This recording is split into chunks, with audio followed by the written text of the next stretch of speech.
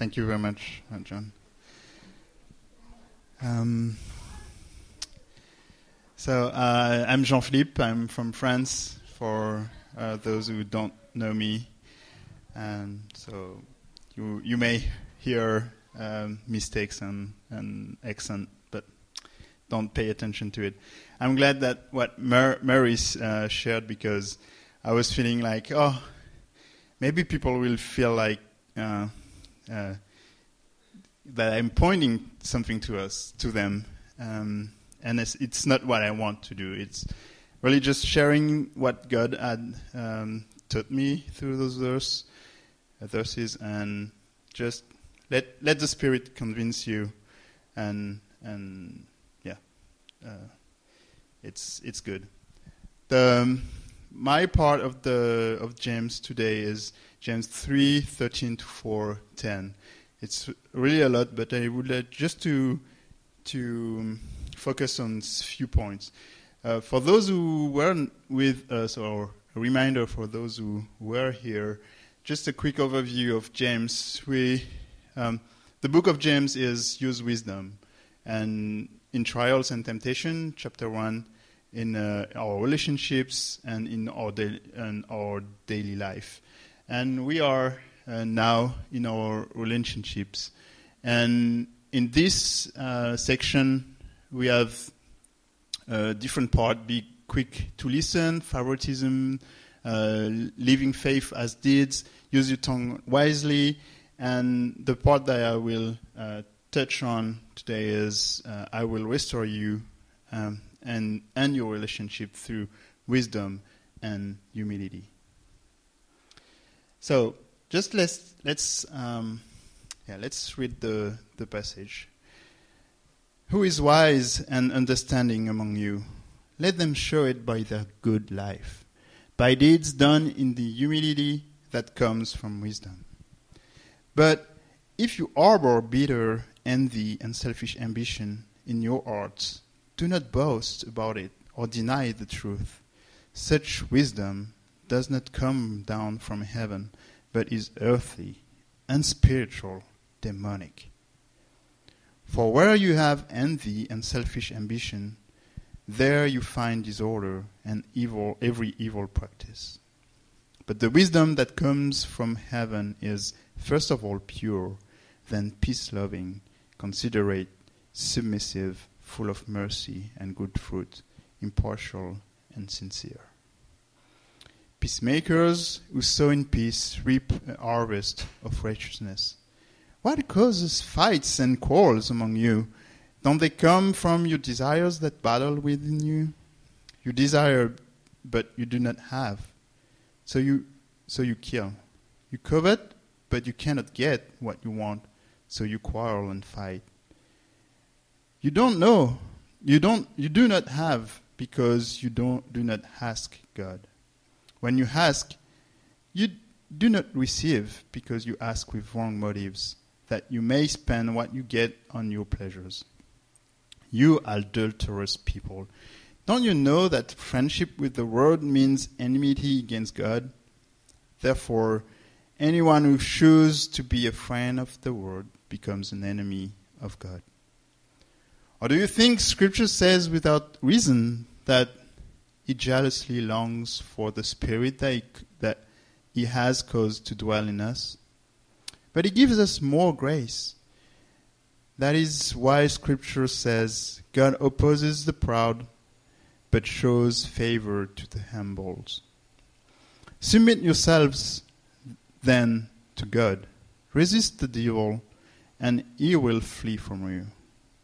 Come near to God, and he will come near to you. Wash your hands, you sinners, and purify your hearts, you double-minded. Grieve, mourn, and wail. Change your laughter to mourning, and your joy to gloom. Humble yourselves before the Lord, and He will lift you up.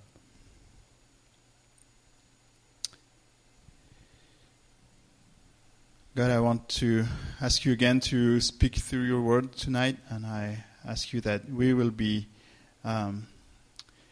open from our heart, our mind, and our ears, that you just transform us and be,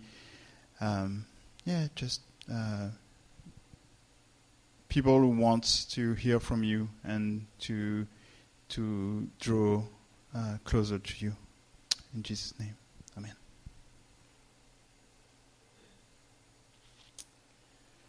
What's wrong with them? A lot of things.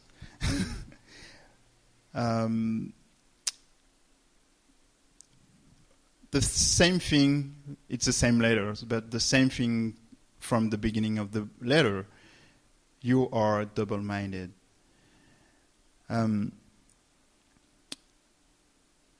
In chapter 1, at the very beginning, it said, when you ask, you must believe and not doubt. Such person, those who doubt, is double-minded and unstable in all they do.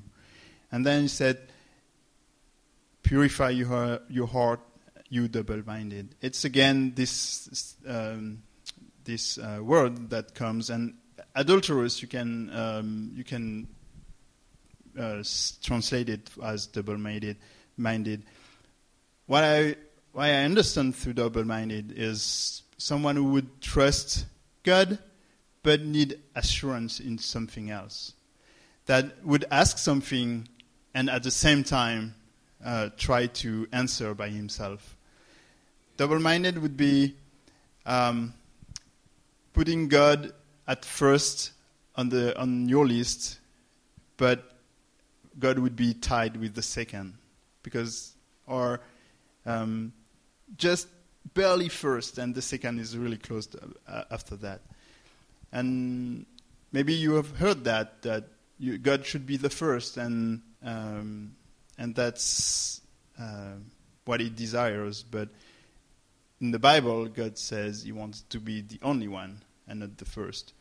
So being double-minded would be, in my sense, that trusting God, loving God, but at the same time having our heart somewhere else. And their double-minded spirit is shown through speaking evil to one another, slander, the evil of the tongue that we saw last week, quarrels and fight that we just read, coveting, envy, killing even. And it's surprising for Christians. But the root of the problem there is the same. It's friendship or love of the world. Don't you know that friendship with the world means enmity against God? And clearly, this double-sided thing make them enemy of God. And I love God, but at the same time, they love the world. We could just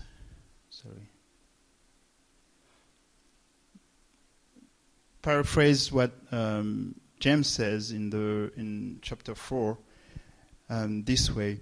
What does cause fights and quarrels among you? Isn't it because you cannot get what you want when you covet? What does cause fights and quarrel among you? Isn't it because you don't have what you desire that you will even kill for it? Because of these desires that battle within you. But do you know why you don't have? Because you don't ask to the one who gives generously. And even when you ask, you won't receive because you ask with wrong motives, just to satisfy your own pleasure. This is so double-minded. You cannot love God and the world. If you serve one, you will hate the other. And we discover a second problem in this passage. They lack connection with God. Why do I say that? It's because they don't ask God. And when they ask, they are not sync with God anymore. They don't know what God wants. They ask things, but they don't receive because they ask for themselves. And they don't even know what God wants anymore. And this is what James will address here, their lack of connection with God. And this is why I entitled this message, Come Back to Me. Come and get the connection you've lost. So a question I had is, why, as Christians, would they do that? Maybe they wanted comfort, recognition, acceptance in this persecution area with this those rich people were persecuted them. And they are tempted by what the world can offer to them to ease their lives. Less persecution, more wealth, more comfort, maybe acceptance, recognition.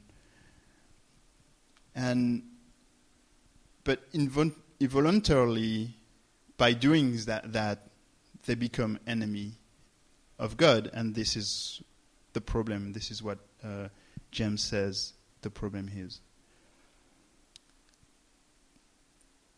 Then, what's wrong with us? So we saw with them what was wrong, but how does that fit with us, with our lives?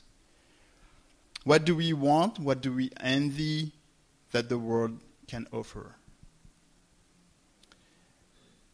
As students, maybe you may want to fit in. You want acceptance from peers, win competition, to be the first in your class. As non-student, what the world can offer. Money, a lot of work, or achievement to pursue some goals. The question is, what do you want from the world? Do we want success, power, comfort? Do we want to feel loved? Do we want to feel valuable? Do we seek in the world or in others for our value or security or need to be loved? Do we look for things that can ease our lives, although we love God? What do we put our confidence in, although we love our God? Do we look for value in these things? And again, when James says, if you harbor bitter envy and selfish ambition in your hearts, such wisdom does not come from heaven, but is earthly and spiritual, demonic. And envy, when you envy those things, that's earthly wisdom. When you harbor selfish ambition, and success, power, comfort are, in a sense, selfish ambition, but that is earthly wisdom. But that's not as black and white as it seems. The problem is to look in the world and in others for such things. I was personally looking for value in my personal achievement. I already shared that one time. My work as a medical doctor and a researcher is asked me to achieve some publications, some published studies, something like that. And I was looking into my peers for my value in the things I was doing for my personal value. And even though I love God and I know that my value is in God, the more I was achieving, the more I was publishing was for me, I have more value than I was a few years ago, and I've achieved more and I can achieve more. But what is the problem here is that I was looking for that. I was looking for more, and I was looking for, I want to do that more. I want to maybe, I don't know, be a PhD sometimes, a chief of service, of head of department, and I will achieve that. But then what next? You will want more because you always want more value. Our need to feel valuable, loved, powerful, and even successful are all natural. It's normal. Nobody wants to be a loser, right? It's normal to want to success and to want to be loved. And you have even those babies who won't grow if they don't have love. You can feed them, you can give them everything they need, but if they are not loved, they won't grow normally. And that's natural. We have been created like that. The problem is that those needs are meant to be fulfilled by God, and by God only. And what was wrong with me was that I was looking for my value in those things. If I achieve that, then I have value. No. In God, I have value, and then I can do anything else, or not do anything else, because my value is not in these things. And we become double-minded, and we become, even what James says, enemy of God when we look for something or someone else to fulfill these needs. And I would like us to take a few moments to think what in my life I've taken God's role in my value. Is success is what I'm looking for? Is to feel loved is what I'm looking for? Powerful? Do I look for comfort that will reassure me? Or, what is that that makes me valuable? So take a few minutes and even ask God, show me.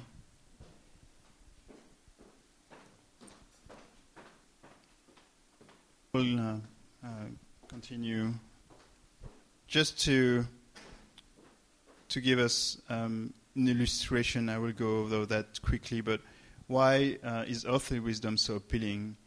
Even though James says it's earthly and demonic and spiritual. For me, I think it's because it gives us the illusion of security and value. Security in the wealth, in the comfort that we can get, the accomplishment. I read something that was a pastor was saying, when I meet with a high class, social class person, and something bad happened to them, they always seem surprised, as if their social class could protect them. But when I'm with low class people, it's life, it's normal, and maybe we can, depending on our achievement, we can feel secure. And that's wrong. That's something wrong. It gives us the illusion of value, our status, or the acceptance that we have among peers, the recognition, and it's tangible. It's easy, ready to use. When God gives us comfort, then we have to go to Him with faith. Without seeing, with pray, and sometimes we need to wait. But in our words, you want security? Buy this insurance. You want security? Buy this camera, and then security camera, and then it's ready to use. So it's easy to fall into that.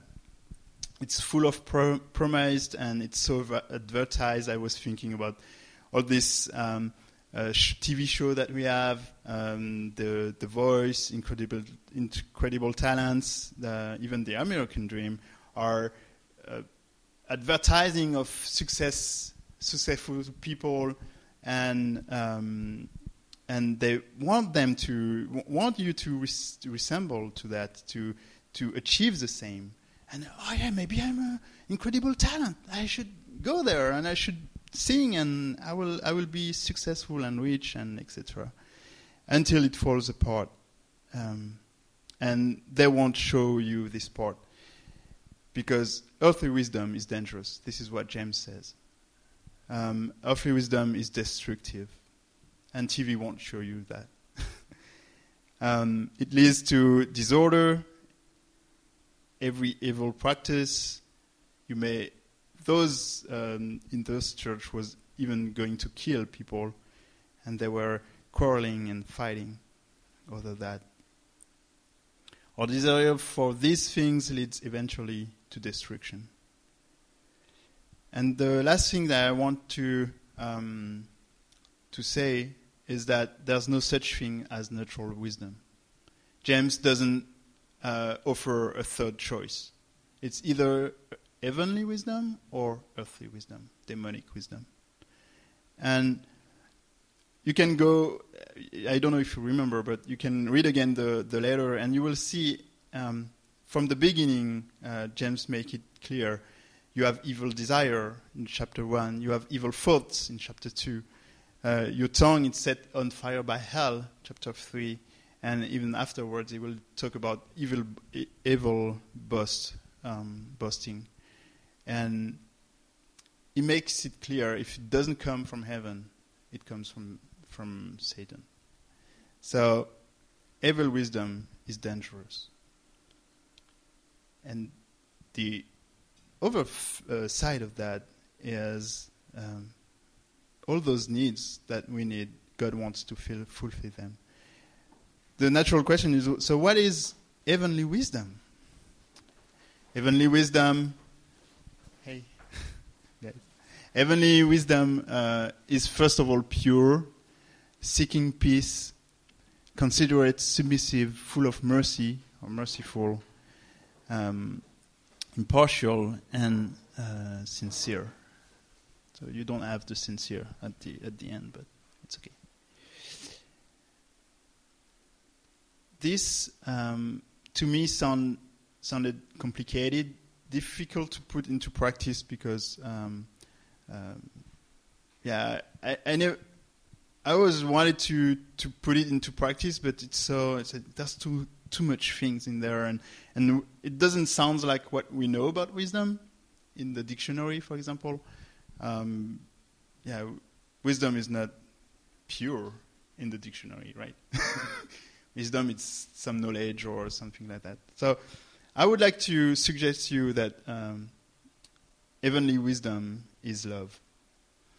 And for that, I would like to read 1 Corinthians 13, 4-7, where it says, love is patient, love is kind, love doesn't envy or boast, it is not proud, it doesn't dishonor others, it is not self-seeking, not easily angered, keeps no record of wrongs. It doesn't delight in evil, but rejoices with the truth.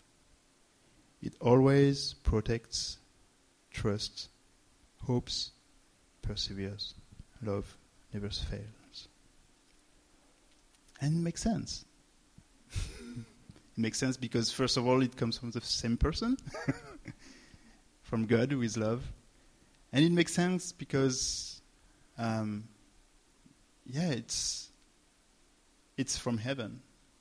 And James talk about that in the context of relationships, in the context of the church, living in the church, context of stop quarreling and fighting, right? And maybe James is saying there that to be like that, we need to go back to the source, to the one who gives that wisdom, because that's not earthly wisdom at all. I never heard of wisdom like that. And being love, being like that, is only when I am with him. I am with love. I need to be connected with God. And remember, their problem was they were disconnected with God. They didn't know anymore what was that God really wanted for them. And to reconnect with God, we need humility. And this is why James goes to humility. But just before that, notice that he says, do you think Scripture says without reason that he jealously longs for the Spirit he has caused to dwell in us? But he gives us more grace. That is why Scripture says God opposes the proud but shows favor to the humble. God longs for the Spirit in us. God longs for us. Don't focus on the jealousy part. God longs for us. It's a gentle jealousy. And Richard Foster wrote, I already quote that, but I love it. Today, the heart of God is an open wound of love. He aches over our distance and preoccupation. He mourns that we do not draw near to him. He grieves that we have forgotten him. He weeps over our obsession with muchness and manyness. He longs for our presence. He longs for our presence. He deeply wants this relationship. He invites us. And he wants that so much that he took care of anything that could prevent this relationship. Don't worry about sin. Jesus dealt with it. Don't be afraid. I love you. I want you. And notice that James says he gives us more grace. Like it was not enough that Jesus died. He gives us more grace. God is generous. He gives generously. He's gracious. And despite this jealousy, he will give more. He won't look at this jealousy. And this is why James says, this is why. This is why that I put in bold here is to just insist on the favor of God for the humble. Because of this grace, he is able to favor the humble. James quotes this verse, but is not interested of the opposes the proud. His point here is God is gracious, and because of this grace, his jealousy won't burn you, but he will show you favor. And then he goes and said, so what is humility? Submit yourselves then to God. Resist the devil, and he will flee from you. Come near to God, and he will come near to you. Wash your hands, you sinners, and purify your hearts, you double-minded. Grieve, mourn, wail. Change your laughter to mourning, and your joy to gloom. Humble yourselves before the Lord, and he will lift you up. Humility is a wholehearted, transparent, and dependent relationship with God. And this is what James says. So first of all, he says, submit to God. Submit to God is not humble yourself, otherwise you wouldn't say it at the end. So I was thinking, so what is it? What is it? Submit to God is more give all your heart to God. Be wholehearted. Submit to God. Don't hide something to God. Come to him as you are, but as a whole. And the second thing is, just it goes along with that. Resist the devil. The devil wants you to love the world, So you would be adulterous. You would be double-minded. But you must resist the devil to be only to God, to be wholehearted. And this comes with a promise that is, he will flee from you. So that's great. And then he said, come near to God. Remember, I just said God came first. So this is just a response. And it's an invitation to relationship with him, to mutual love like a couple. You adulterous people you cheated me. I'm your spouse and you cheated on me. But come back. I'm here. I'm waiting for you. God's arms are wide open. He solved the problem of sin, like I said. And his jealousy won't burn you. It is covered by grace, by longing. God himself is inviting us. He says, come back to me. Then James says, wash your hands, you sinners, and purify your hearts, you double-minded. And so twice he said purify. And I was thinking, yeah. And it's funny because it comes after you come near to God. And in his presence, he will show you your sin. But you need to acknowledge that. You need to recognize that you're a sinner. You need to repent. And then James says, grieve, mourn, veil, change your laughter into mourning and your joy into gloom. 5 times he asked them to mourn. He said, is it not a lot? I said, why is he so insisting on that? I was thinking of this verse of 2 Corinthians 7:10 who said, godly sorrow brings repentance that leads to salvation and leaves no regrets. But worldly sorrow brings death. Godly sorrow brings repentance that leads to salvation and leaves no regrets. This is why it's so important for James, because this sorrow brings life. And if we really are repentant, then we will get this salvation. And at the end, he said, humble yourself, which is, I think, more recognition of my need of God. Recognize that I need to know you. I need you to live. I need you to fulfill my needs, like we said at the beginning. Those natural needs that you created, fulfill them now. And it comes also with the promise, he will lift you up.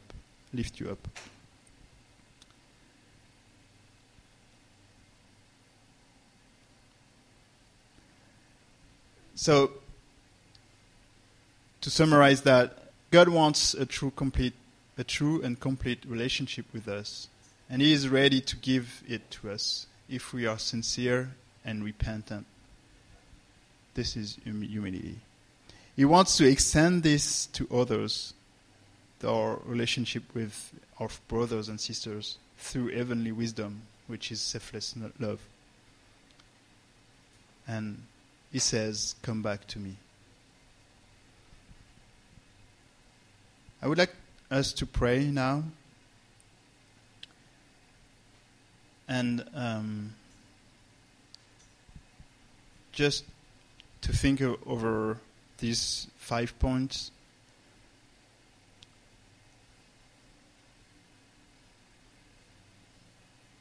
At the beginning we were thinking about, God, where did I take something else or someone else to replace you, to give me value, to give me power, success? And now the solution is, I want to submit to you, God. I want to give all my heart to you. And I want you to fulfill these needs of being loved, of being valuable. these are noble feelings, but they are meant to be fulfilled by God. And the other step is, I want to come near to you, God. Show me my sin. I will repent of it. And I need you for that. And during the week, Satan won't let you go easily because he wants you to be adulterous. But God is here. God is near. God is inviting us. And just keep that in mind. God is with you, is for you, and is not accusing you. He just want to convict you. Let's pray.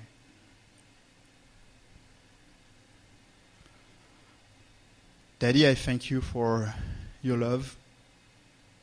I thank you for the way you just come to us,